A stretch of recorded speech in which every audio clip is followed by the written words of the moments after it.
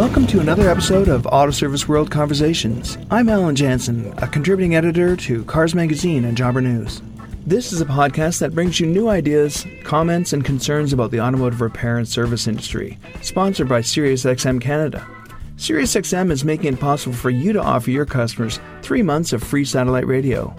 Go to SiriusXM.ca/4shops for details. In today's episode, we're talking about power tools. Specifically, why are the latest shop tools more likely to be powered by long-life lithium batteries rather than air or alternating current from a wall plug? Mike Owen is product manager for power tools at Milwaukee Tool Canada. He's been with the company since 2014, and he's seen plenty of changes in that time. He says there's been a sea change in the world of power tools generally, as battery technology has improved. It was once unthinkable that a battery-powered ratchet could deliver the torque necessary for serious automotive work. So what's changed? And what's new in batteries? What are the advantages of using them in a shop environment? And what are the limitations? I thought it was time to put some of these questions to an expert, so I gave Mike a call. Hi, this is Mike speaking. Hi, Mike. It's Alan Jansen calling from Cars Magazine. How you doing? Good. How are you? Good. Thank you very much for joining us. Absolutely. Do you remember when the idea of driving a ratchet or a hammer with battery power was unthinkable? I don't know if it was necessarily unthinkable, but it wasn't very efficient.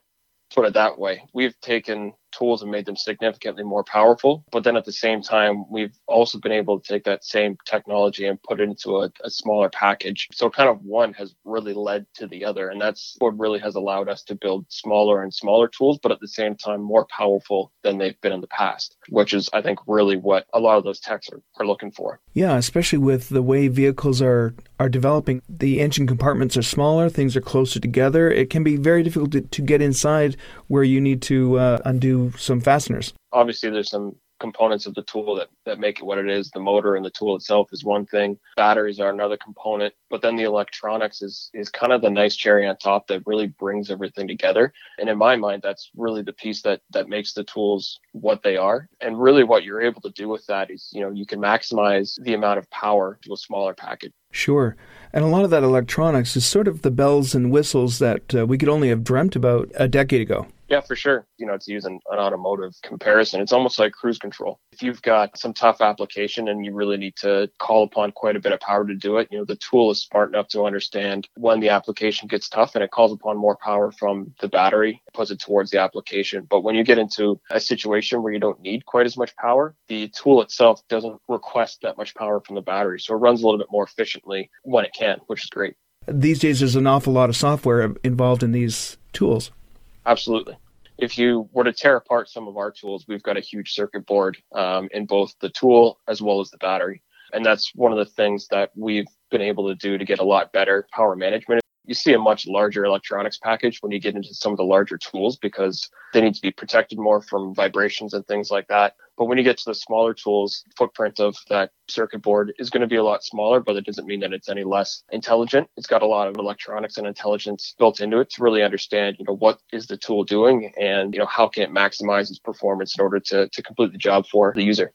Technicians have become very used to zipping the airline on and off tools. It's going to take some mental rewiring, it seems, not to automatically try to connect a hose anymore. Is that something you're hearing from the field?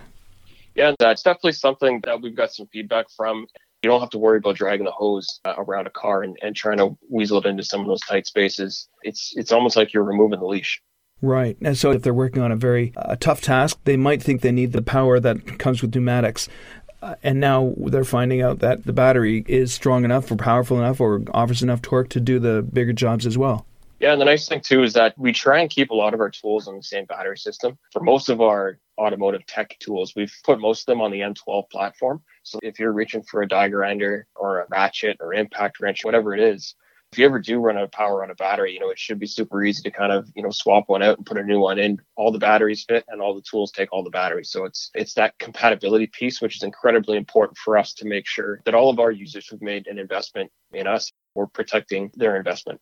So let's talk about battery power. What was the technological breakthrough that made battery power more tenable for automotive use?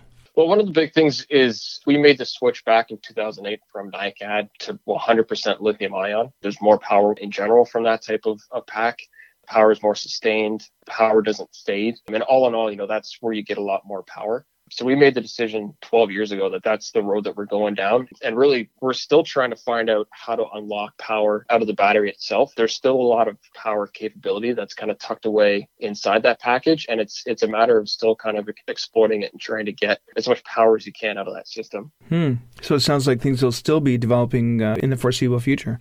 Yeah. Being able to run cooler means that you can discharge more power out of that battery pack more rapidly and for a more sustained period of time. So essentially, you can power some of those much more high draw tools and get considerably more power to them than what we could have 3 years ago. We've got a new 1-inch D-handle impact wrench that puts out, I believe it's 2,000 foot-pounds of torque. That's completely cordless. Wow. What are you hearing from the field? What are technicians saying about the new battery-powered tools? Would you say they're embracing it, or is there some reluctance out there? Yeah, absolutely. They're embracing it. We've really started to look at the automotive industry as a whole over the last 2 or 3 years. So it's really helping to get a lot more exposure for those users to what we're capable of, on the tools that we produce today. So we are starting to see a ton of focus from those users to really adopt, the products that we have. So we're starting to launch tons of new products specifically made for, automotive techs and those types of users. So that pipeline is continuing to stay full. And when it comes to automotive, we talk about power, but is torque the form of power that is the biggest consideration for technicians? Yeah, that definitely gets a lot of the attention. But some of the other important aspects, the size of the system is going to be one thing for sure that's incredibly important. And then runtime is a huge one. So we've got batteries that are, 1.5 amp hour, 2 amp hour, 3 amp hour, 4 amp hour, and 6 amp hours. So if you think of it, as a gas tank, the larger the amp hours, the longer it's going to run. So some of those tools that we have, do suck up a little bit more power than others. But again, if you have multiple tools on the same system, you've probably got a bit of a stockpile of batteries sitting around. So if one of them dies, it's super easy to just pop a new one in and you're ready to go.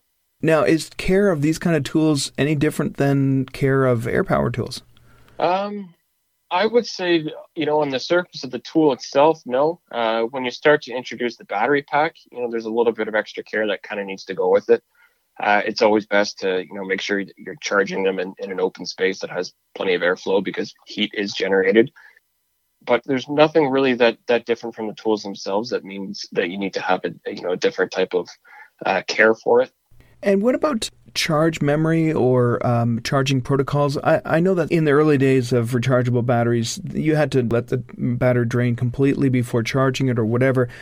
Has it been made goof-proof for technicians? Yep, it's pretty dummy-proof now. The way that NiCad batteries used to be is you had to train them. You had to drain the charge completely from 100% to zero and then charge it up all the way and then do the same thing. You had to do it a few times to make sure that the battery understood how much room basically it had to go from completely full of a charge to completely dead. You don't need to do that at all anymore. The electronics that I spoke to earlier, that type of thing understands exactly how much power is in the battery itself. To the point where, we've also got electronics in the charger. So if you take the battery and stick it on a charger, once it gets to full, the charger shuts off, so it doesn't try and keep charging it anymore. So it makes sure that it doesn't overcharge the battery, and if the battery itself starts to drain down, it makes sure that it tops it up a little bit so that when you pull it off, you're at 100% ready to go. Awesome. So looking down the road a bit, can you tell me what kind of developments we're likely to see in power tools?